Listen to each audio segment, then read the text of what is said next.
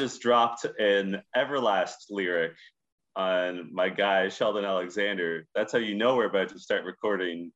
You killed it. I'm John Chidley Hill. And I am Sheldon Alexander.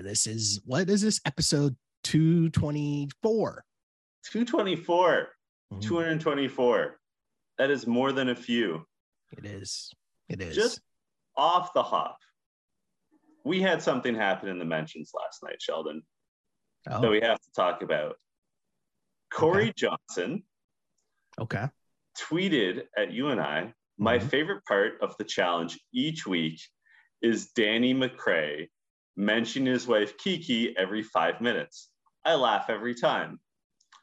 I was busy at work, so I wasn't really focused. So I just replied, not noticing that Corey had tagged both the challenge and Danny. Okay. So I replied, he's like the Chance the Rapper of reality TV. I love my wife, because Chance the Rapper's last album, the big criticism was every song was about how much he loves his wife. And listen, it's good and, dare I say, important that you love your wife. I just don't know that we need to hear it every episode of the challenge. And I'm not sure that we need to hear it on every Chance the Rapper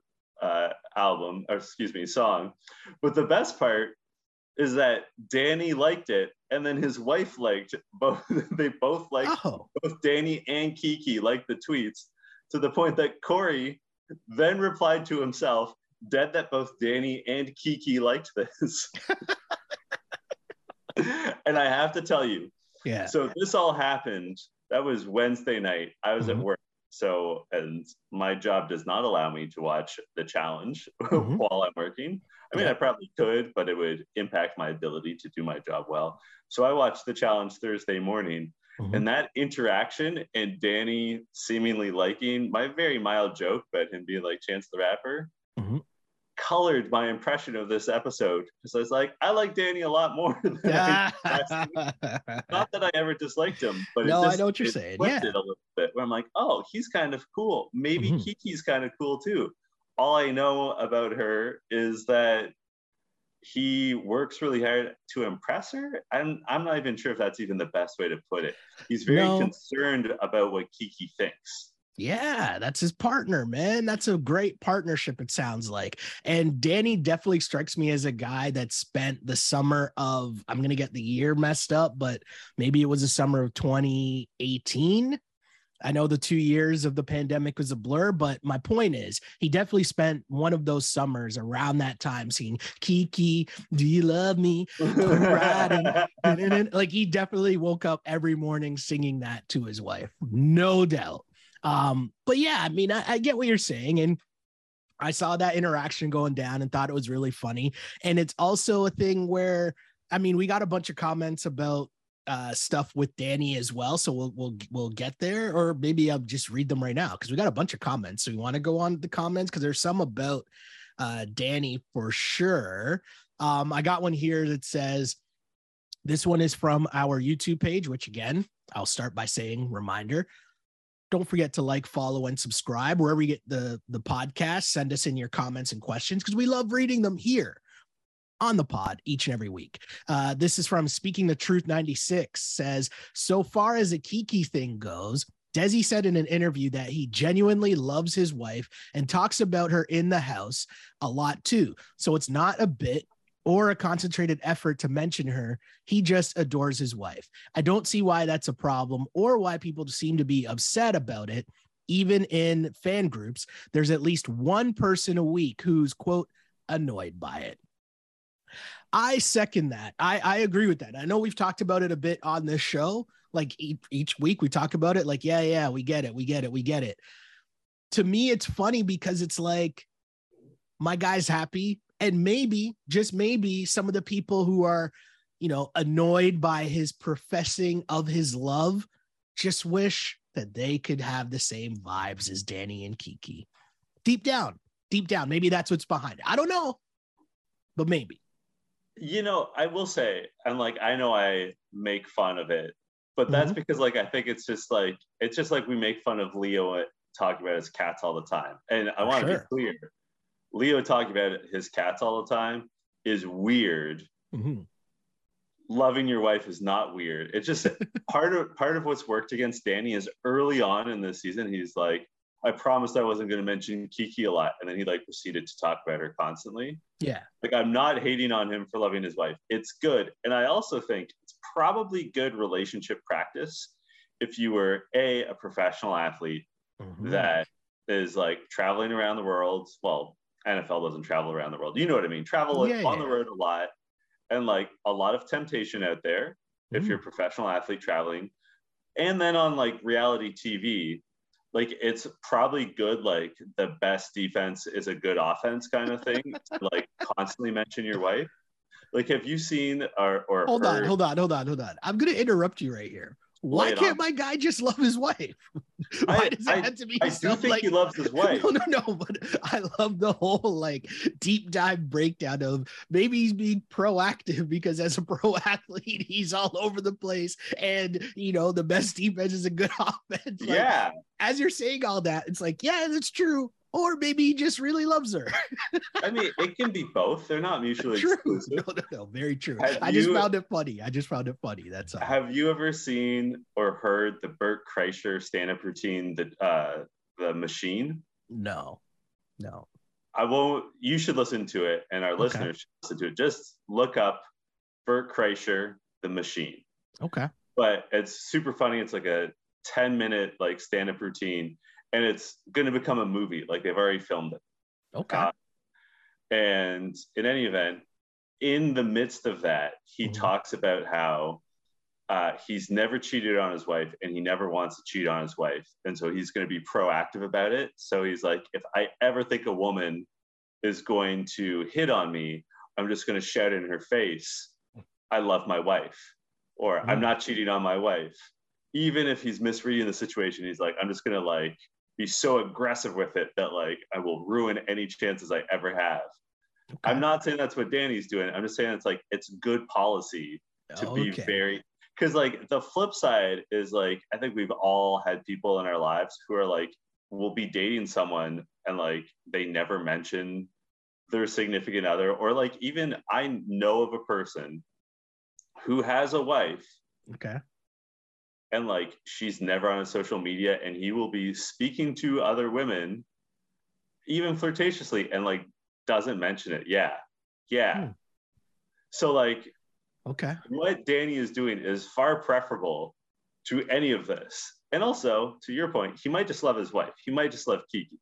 Yes. A couple more comments here before we get to this episode. Can we roll through here? Erica says, damn, I feel like I have to come to Leo's defense a little bit. I watched him on The Amazing Race, and he was a really good competitor. He and his cousin also made the finals for at least one of the seasons. FYI, his team's nickname was the Afghanimals. I don't think he was trying to talk himself up in that instance. I think he was just name-checking his old team on The Amazing Race. I'm actually going to miss Leo because I think he had potential to do well. I feel really bad for him because I think he felt hurt he got thrown in. Not to mention it was his third time. And I think he got really hurt too, based on what I saw on Twitter. I think we should cut him some slack. I'm just going to read a couple more. Leo wasn't a poor sport. He had a concussion. This is from Red is Not a Flavor. Cool. Leo wasn't a poor sport. He had a concussion and went to the hospital. He would have come back out if he could, according to one of his exit interviews. Jack replied to that message and said, this is true. He got hurt bad and they didn't want him to move for a while. I'll say this much, okay? Because I went in on Leo last week, calling him a poor sport, saying it was one of the worst things I've ever seen. And you know what? Even with this information, I stand by it because that's not my fault. Like, here's the thing. How am I supposed to know that without, like, I'm just going off what I see? And so then if they decide to cut the episode and my guy has a concussion and he literally can't get up to go, why wouldn't they put that in the episode? Yeah. Why wouldn't they let us know that? Why wouldn't they say, oh, Leo's a bit banged up, blah, blah, blah. And I'll understand, like, if you think protecting concussions, right? Protecting you know, the viewpoint of someone watching it. Is this really safe? Is that whatever? If you think protecting that is more important than giving a fake storyline to make it look like my guy was really a sore sport or a poor sport, however you want to phrase it, that's on the show. That's not on me watching it as a viewer. I'm reacting off what I saw. And what I saw was a very poor sport being a suck behind the scenes. So I stand by my statement. Was he concussed? Possibly. I've had concussions before. I take those seriously. Definitely understand that, John. I know you as well, as someone who's played like high-level sports, has also, you know, suffered concussions. So I'm not making a joke of that. What I am saying, though, is that they could have handled that in a way very easily that would have made it not look like he was such a poor sport and a suck when he lost. Yeah. And like sometimes it takes a while to diagnose a concussion, but also they do the like post interviews like the next day. So they have a little time on that end. And also, what's to stop them from throwing up a card that says it was later revealed that Leo was concussed to shit? Like, but they don't even have to get that deep. They could have just said like Leo's injured and he's being looked at by the medical staff. He's okay, but he's just being looked at by the medical staff. Also, oftentimes with when TJ is explaining the rules or whatever, oftentimes they do an ADR. Like they oftentimes clearly do have TJ do a voiceover well after the fact. Mm-hmm. So there's nothing to stop them from having like the shot where TJ's like over TJ's shoulder facing the group. There's nothing to stop them from having that shot and having him be like, oh, he needed medical attention, and like making it look like it was said at the time. Right? Yeah. Yeah. No, I totally got you. One more comment.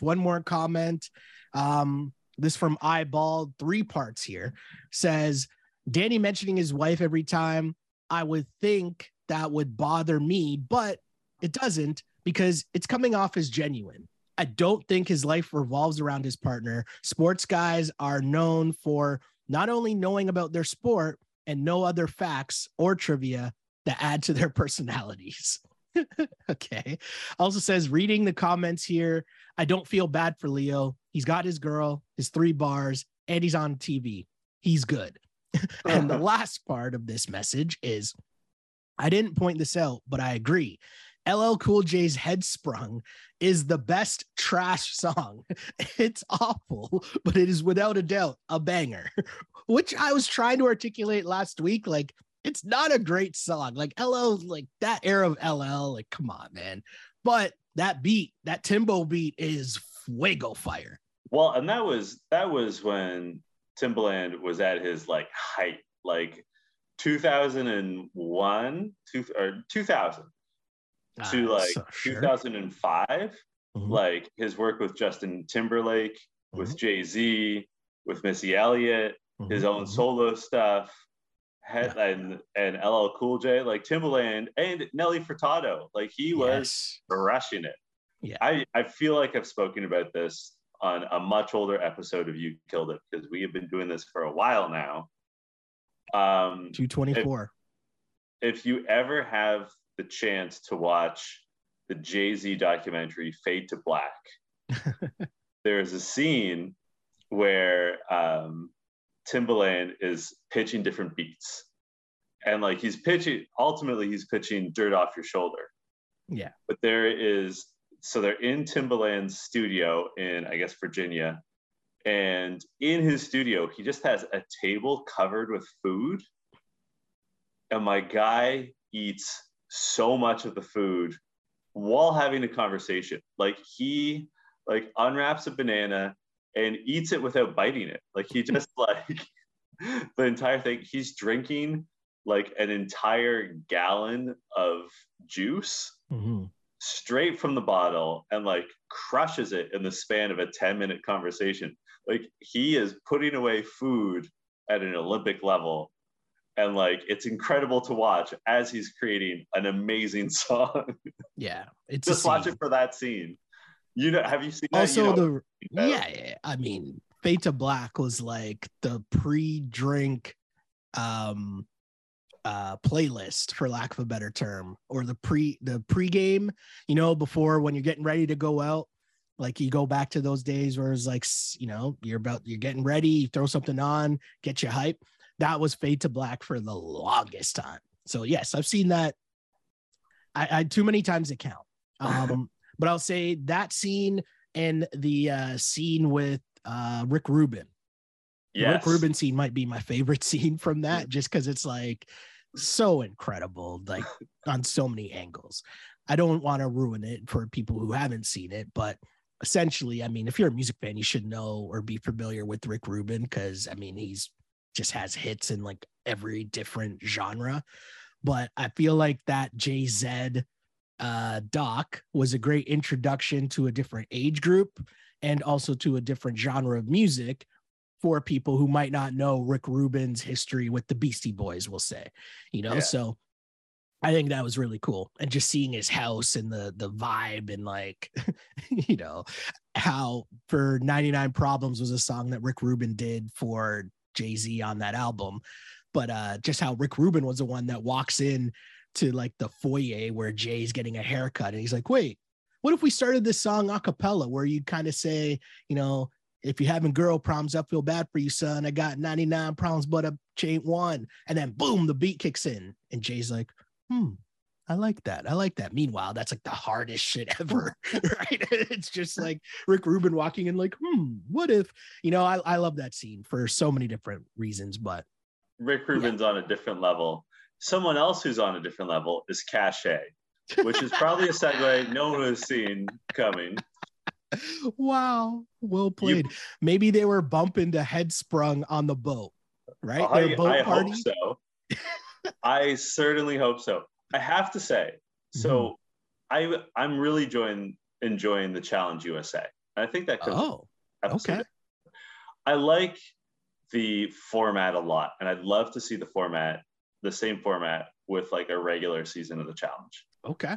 And like a lot of the people have grown on me. I feel like there's a couple people that we haven't really gotten to know yet. Like I feel like Desi and Justine, I haven't really caught their personalities yet.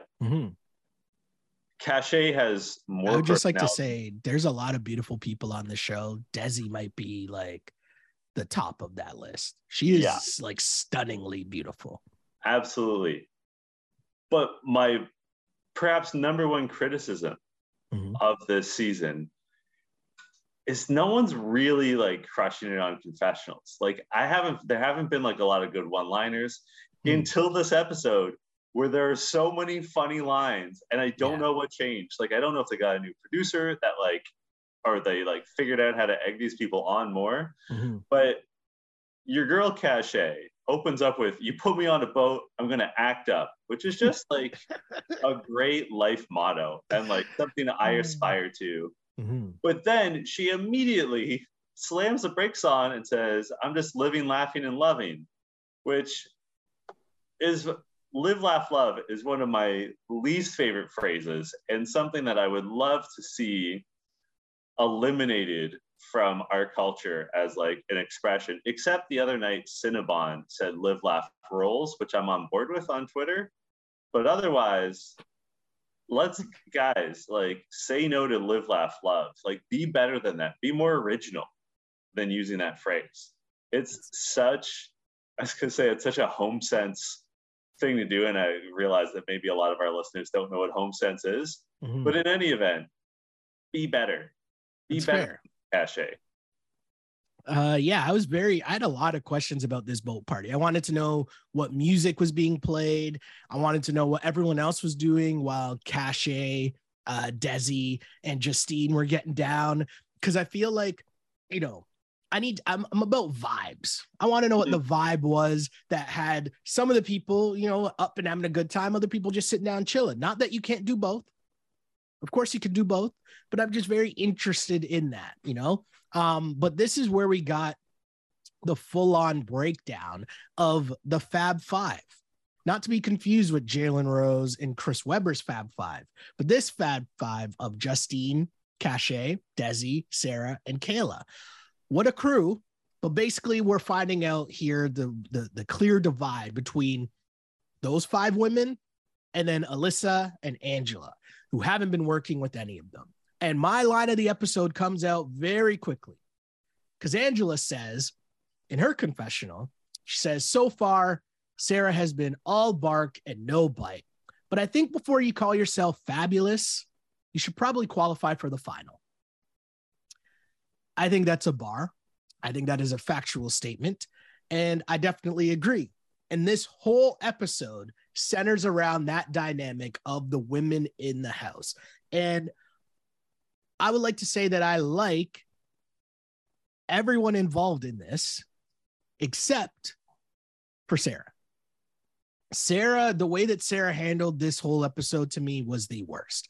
And we're going to get into a full-on breakdown of what happens, obviously. But the thing that for me that I think Angela and Alyssa definitely understood was it's cool that you 5 women think that you're getting together and, you know, there's power in your numbers. It's cool that you think that. There's also a bunch of guys in the house that also represent numbers that you should probably want to include somehow in your alliance because it doesn't make sense. And that's a part I didn't get. And I felt like it became high school once we got to the breakdown of Ben was friends with Sarah, but Sarah doesn't like the fact that Ben now hangs out with Angela. So Sarah got the other girls together to try to go at Angela. And Ben doesn't like Sarah's new friends. And Sarah doesn't like that Ben is still hanging out with Angela. And to me, Sarah created this whole thing that didn't need to be at all. Your thoughts, my friend? There's only one person that's thinking clearly in the house right now. And that's Kiki's husband.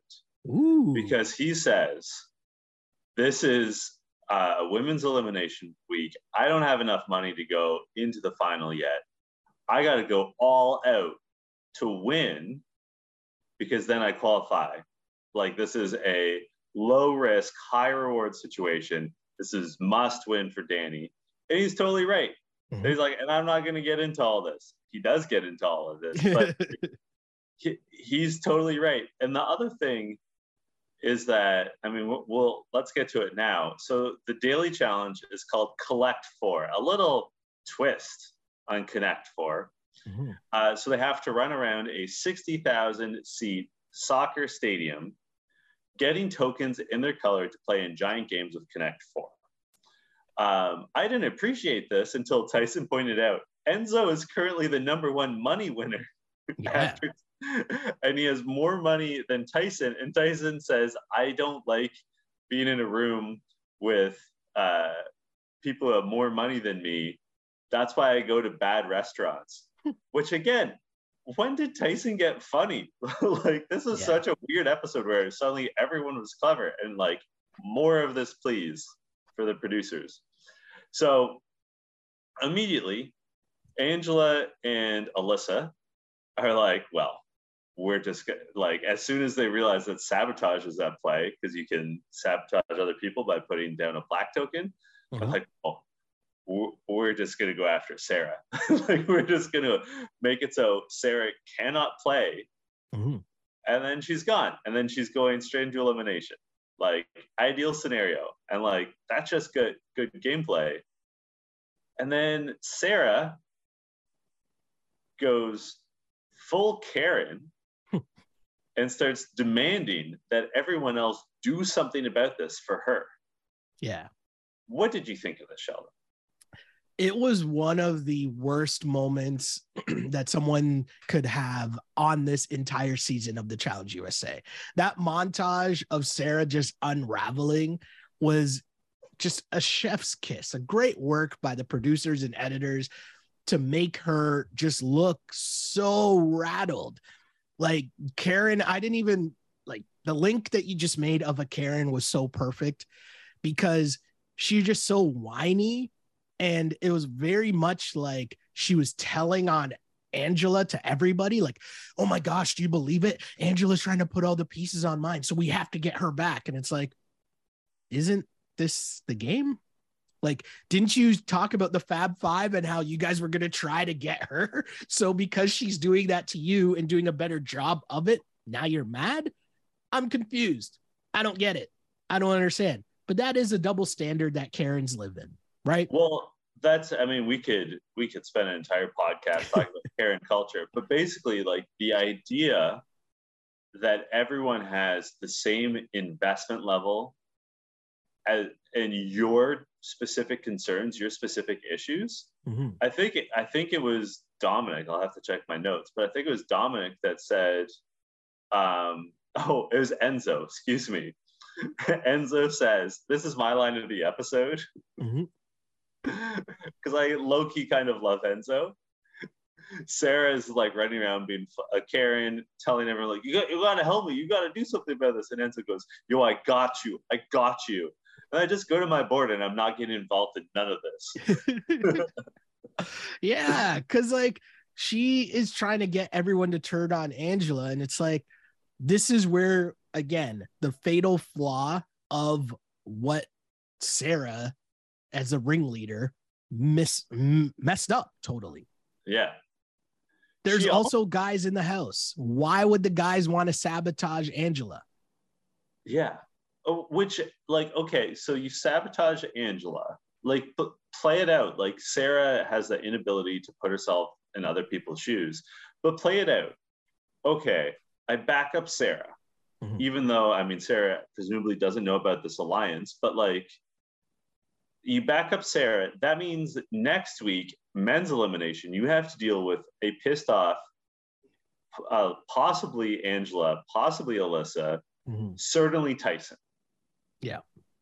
Or you can mind your business and just try your hardest to win, which no one can get mad at you for trying your best. Like, no one got mad. Danny is the eventual winner of the men.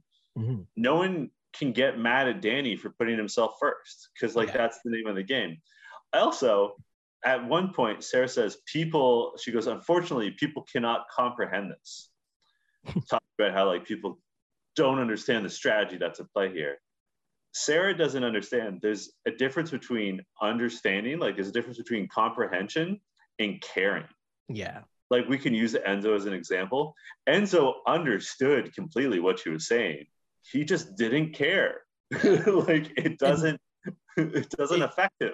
And in reality, the only one that did care was Kayla, right? Which goes back to a conversation they showed earlier in the episode where it was Desi and Justine, you know, talking about how they were on the side of Sarah, but at the same time, it sounds like they like Angela. And if anything, the only reason they would be against Angela is because they're worried about going against her in the final, which makes total sense. Totally understand that. I get it. But it sounds like they genuinely like Angela. Like, they were talking about how, I forget if it was, I think it was Justine that was like, I mean, she's essentially like perfect, like the way when God was making her, blah, blah, blah, blah, blah. And they're playing it up. But when you peel back the layers, it's like, you could tell they don't have an actual issue with Angela. Meanwhile, Sarah, clearly this is personal, right? Yeah. And like, even I want to say Cachet, when she talked about Angela, there's a lot of things that she was saying. And at the end of the episode, Cachet said something along the lines of like, you know, we know how men get like tricked in the game. Like, I'm paraphrasing, but it was something to the effect of men getting mesmerized by the good looking woman. And it's like, really, is that what's going on? Or if I'm running a final, I would rather go with the stronger competitor. So it makes more sense for me to want to ride with someone that might help me win money in the final, as opposed to someone who might not be able to swim. And I'd be partnered with them, because history tells me that the final, there's going to be a point where you're partnered with someone of the opposite sex. Yeah. Just how the show goes. So, I mean, I like the way that Desi and Justine were kind of playing it, where they were like leaving it to gameplay, more so trying to understand what was happening. But at the end of the day, it wasn't about like personal, catty, like high school drama, if that makes sense. Yeah, it makes total sense. And there's 3 moments where everyone's sort of saying, like, so Kayla says in confessional, "I don't really get the strategy of getting one of the strongest females to lose so she goes into elimination, because she's going to want you in," says Kayla of Sarah being eliminated. Missing the point. And then, afterwards, when TJ is, congratulating Danny and Desi on winning, Sarah goes on a monologue in front of everyone about how like she's gonna call down like Angela and Alyssa and like, well, and then Danny in confessional goes, it's a little weird that she thinks things are automatically going to go her way because it takes two, which is again, to like my use of the phrase Karen, is true. Like Karens seem to think that they're the main character and don't realize that other people have their own issues, concerns, motivations. Yeah. Like there's more going on about privilege and entitlement, but like that's a central thing. And Danny's point is perfectly well made. Sarah, just because you want it doesn't mean you're going to get it. And like your interests are not the same as everyone else. So we have the conversation where Danny and Desi and Sarah are in like the little deliberation room. And Sarah asks for Angela or Alyssa. And like, no, like that is not in Danny's best interest. Yeah. Right? Yeah. Like, and in theory, like, is it even in the best interest of Desi? Right? Because I'm not convinced it is. Here's the thing, right? Like if you're Desi and you play this out, if you were to, argue, first off, the part that I think wasn't emphasized enough was the relationship between Danny and Desi, right? Like they're cool within the house. They friends. They're friends. They have a good partnership. They ride for each other. Now, while this other alliance may have been made, Danny is still going to look out for Desi. Desi, you got to give her a lot of credit because although this whole plan to, make it this Angela versus Sarah thing, the other women should be trying to win as well so that they don't go into the elimination, right? And Desi was the only one to kind of figure that part of it out, that while Sarah's trying to make it all about her and all about Angela, it's like, wait a second, I got to look out for what's best for me. And so listening to Sarah just trying to push her own narrative, which also I don't really believe. I don't think Sarah really wanted the smoke of going in with Angela, and they edited the clip. You could tell they did, but she says at one point, Angela has all this money, but then she says, but it's not all about the money. That right there told me that she didn't really want the smoke of going in against Angela. And I don't blame her for that. Why would you want to go in against Angela? Go in, get the easy dub, get your trip to the final locked in. And why would you want to go in against Angela? That's ego talking, and that's her just hyping herself up because she just came off a week in which she was talking about going in against a dude in a hall brawl and all that trash that we didn't believe. And then now, like, I'm also not going to believe that you wanted to go in to an elimination against Angela. I don't believe it. I'm so glad you brought that up because I was going to bring it up. Last week, Sarah was talking all kinds of nonsense, literal nonsense, about how she needs to go into elimination. She needs to get that money. She needs to get that money so she can run the final. And then, I mean, I even said last week, like the thing to do is throw the daily competition so you're guaranteed to go in. And yet then she's mad that she's going in automatically. Like she's getting what she was asking for last week, only in a more realistic setting rather than doing a brawl against Enzo. And like here it is. And like, I mean, we can get to it. Danny and Desi put in Cachet. Probably the weakest of the women that are left at this point. Yep. And they have to put in these, I don't know what to call them, but beyond giant gerbil wheels. Yeah. And it's a race to see who can get a ball that's attached to the cable between the two gerbil wheels to their side first. It's essentially sort of a race version of tug of war. And Sarah wins, which is unfortunate for us and all viewers everywhere. But Danny says, and he's right, well, this is what you wanted. Like you wanted to get the money so that you can run the final. You've got it now. Yeah. He's not wrong. Like, it's not like he did her a tremendous disservice. Exactly. I think if Sarah was thinking about this from a good point of view, like a really smart strategic point of view, she got exactly what she would have wanted, right? You have your safety, you have your money to go into the final now, and you did it against Cachet. Like, I understand that you think you're friends with Cachet, and I get that, and totally cool. But in reality, why would you? There's no way that it would have made more sense for you to go against Angela in the final or in this elimination. Why would you want to do that? That's not smart gameplay at all. That's just a lot of talk. And Angela was totally right. There is all bark, no bite from Sarah. It's just talking too much. It's just all this, all that. And I felt like there was a mean girl aspect to what Sarah was doing to Alyssa and Angela. Like, I just thought it was super awkward and super weird, but end of the day, Sarah's still around for now.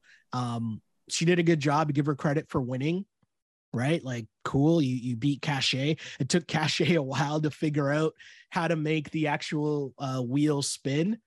But yeah, I just think this was an important thing for people who might be new to the show, the challenge. It was important for people to understand like the different angles of the game, because for the women, maybe Sarah is right. Putting in Angela is a move because a strong woman then goes home from the women's side of things, right? Now, also too, if I firmly believed that Sarah wanted to go in against Angela, I'd be giving her a lot more credit, because we talk about it all the time. You have a beef with someone, you want the smoke, handle your business yourself. Cool. But I don't fully believe that she wanted to do that either, right? So I thought that was interesting. But to round out the whole thing here, the guy's point of view said this again. I got to emphasize this. History tells us that at some point in the final, you're going to have to do something with a partner. And so if you're the guys, you undoubtedly do not want to be having to do some swimming thing with Cachet. You just can't have that. Because if you are partnered with her in that, and it's a swimming portion of the final, you will lose. So you would want Angela to stay, and you would want Sarah to stay, right? So that's where I think it makes so much sense if you're Danny and the other guys. Sorry to interrupt. I would flip it. I wouldn't want to partner with Sarah. She might be physically capable, more so than, say, Cachet. She is not cool under pressure. True. Right? Like, we've seen this. Like, the people that have sustained success on the challenge are calm and level-headed in the final. Like, sort of one of the ways that CT flipped the script is he went from being a huge dick that was like a monster to be a partner with, like monster in the bad way, to being like someone that all the women enjoyed being partnered with, because he was just like quiet, positive, supportive. Even when he didn't like the person and was annoyed with them, he kept it to his internal monologue. Do you think Sarah's capable of that? No. Like, if you're Enzo or Dominic, like probably the two least impressive men left in the house right now, do you want to be doing like partner work with Sarah under pressure with money on the line? No. That would be a horrible experience, right? And like, I'm not convinced that she's that great. Like, to Angela's point of like all bark, no bite, there's not actually a lot of evidence that Sarah is this amazing competitor, right? Like, she has won 2 eliminations, I think. The 2 that come to mind is she beat Cachet, who couldn't even figure out how to get the wheel going. And that might be because Cachet was too light, but it's neither here nor there. It was not a super impressive dominant victory. And then didn't she win when she was partnered up with Leo? And frankly, Leo is the one who figured out how to do that elimination. Correct. So like, she hasn't blown me away. And maybe I'm underestimating her, but I don't think I am. I have a tweet to read, however. Mandy Alperin, better known as Blazer Girl 77. Long time listener. We did that in unison. I feel so close to you. Mandy says, whoever came up with the title of this week's challenge episode Nevertheless, she persisted. Deserves a bonus. Just saying, I doubt Trump voter Sarah is going to love an episode title about her being an Elizabeth Warren quote. Well played, producers. And I'm not sure that I have more to add to what Mandy said. I just thought it was a very good point, and I enjoyed it. Wow. Yeah, I mean, we got a lot of Sarah in this episode, and there's part of me that thinks about, I wonder what the edit's actually like. Is the edit making her look bad? But at the end of the day, she's giving a lot of material, because if you think about how this episode went, there is room where Angela and Alyssa could have like flipped out and had a different reaction to, because essentially Angela and Sarah have the same mentality, right? They both want to get the other one out. Mm-hmm. Now, the way that we've seen Sarah go about that, as opposed to Angela going about that, has been totally different. Could that be editing? I'm sure there's a world in which it could be. I just think, or maybe from watching this show a lot, if Angela was giving the same fuel, you know what I mean? The same energy, the same negativity that Sarah is showing us, we'd see that, right? The producers would show that. We haven't really seen that. Like Sarah or Angela and Alyssa's conversations are more so just like, can you believe what she's doing? Like, she's so rude about it too. Like yelling at everyone to like listen to her and nobody's listening to her. Like, it was just really, really, really, really strange.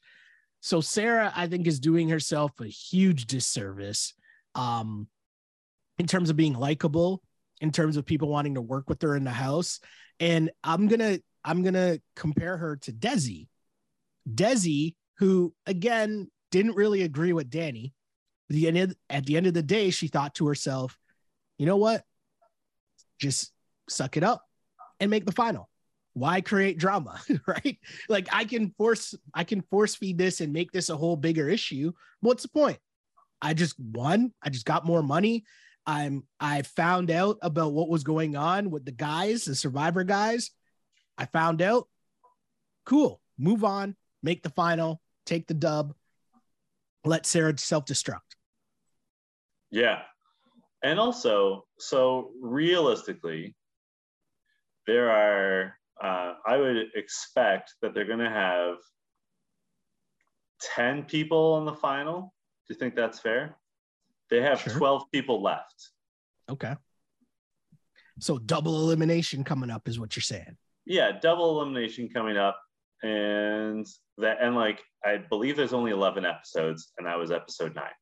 Oh. So in other words, to support what you just said about Desi, alliance, it's almost at the point where alliances don't matter. Mm-hmm. And yeah. I should add as well that earlier in this episode, I said that Enzo has the most money, because that's based off of what Tyson said, but I'm looking at the standings.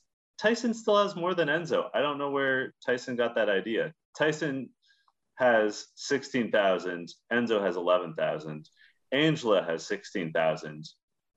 And Alyssa has 12,500.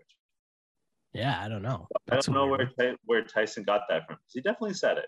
In any event, don't come at me, guys. It was Tyson. I have to ask you, though, Sheldon, who killed it for you this episode? Do you know who killed it for me? It's Kiki. Kiki is the winner because Danny is the winner. And when Danny wins, Kiki wins. And I think Danny did a great job because he got his win. He got his money to qualify for the final. He solidified, his partnership with the guys with like Dom. Dom did a good job in helping him out, but that just shows a solid forming alliance that he has. But then I also think on top of winning, he did a really good job, even though he went about it in an awkward way with Desi, and he came up with this whole plan that, hey, I got to make up this little story just to get her back on our side. And he executed it well. He's able to talk to Desi and talk to Alyssa and talk to Angela and get them to understand, hey, just put in cachet. I understand you think that's your friend, but in terms of a gameplay standpoint, this is the move to make, because if you go against Angela and Alyssa, they have a better chance of winning than Cachet does. Even if Sarah wins the following week, like, Sarah's not going to come for you. Sarah's not, like, the attention is still going to be on Sarah. So we're here. We got to this point. Let's just ride it out. And I think that was a great job by Danny to maneuver his way through a difficult situation. And so when you add that with the win, you add that with the political win in the House and diffusing what could have been an explosive situation, give the man credit. Danny, you win. And when you win, Kiki wins. Kiki, you killed it. I'm on the note of Kiki. I'm going to say that Danny won it. He's my MVP. Kiki's your MVP. Danny's my MVP for all the reasons you stated. And like, I think most significantly, I think he's going to be able to avoid the blowback. Yeah. Like, put it this way. There are now 4 people in the House who might be angry with him. Maybe Sarah, Kayla, Justine. Can Desi really say that she's mad at Danny when she's co-signed? No. Nope. I think that's okay. And also, I think that, like, if you're going to piss off anyone, it's going to be, like, the person you want to piss off is Sarah, because she is so irrational and emotional that she's sort of easy to dismiss. Correct. Right? Correct. And to your point, now he's seen the final. He's going to make it. He has to survive one more elimination week, presumably. And then, you know, he's in the clear and he can show us what he can do. He can bring that money home to Kiki. Exactly. So this is almost a unanimous MVP from us. Mm-hmm. We're sort of saying the same thing. Although, you know, I picked someone who's on the show to be the MVP. Fair. Where can the good people find you on social media? You can find me on Twitter at Shell Alexander, on Instagram at Sheldon Alexander. And also, don't forget to like and subscribe to the pod wherever you get your podcasts, especially on the YouTube page. Just search You Killed It Pod. You'll see our handsome faces each and every week. There's some good conversations going on in the comment section there. And if you're watching it, bless us with a like. That's how you support the pod, support the movement that is this You Killed It podcast. Blessing you each and every week. Blessing is strong, and I'm a pretty cocky person, but I'll go with it. And you can find me on Twitter and Instagram at Jay Chidley Hill. Back reporting on baseball. So if you want to see how your Toronto Blue Jays do in September, follow me. And I say increasingly ridiculous things, typically because I think it's going to make me laugh and maybe 1 or 2 other people. I got Sheldon to laugh at something that I tweeted the other day. What was it? I texted you about it because I was like, oh, it's about the Cardinal Official and the call and answer. That was a tweet specifically for Sheldon, and he fell for the bait like a sucker. Until next week, this was You Killed It. You killed it.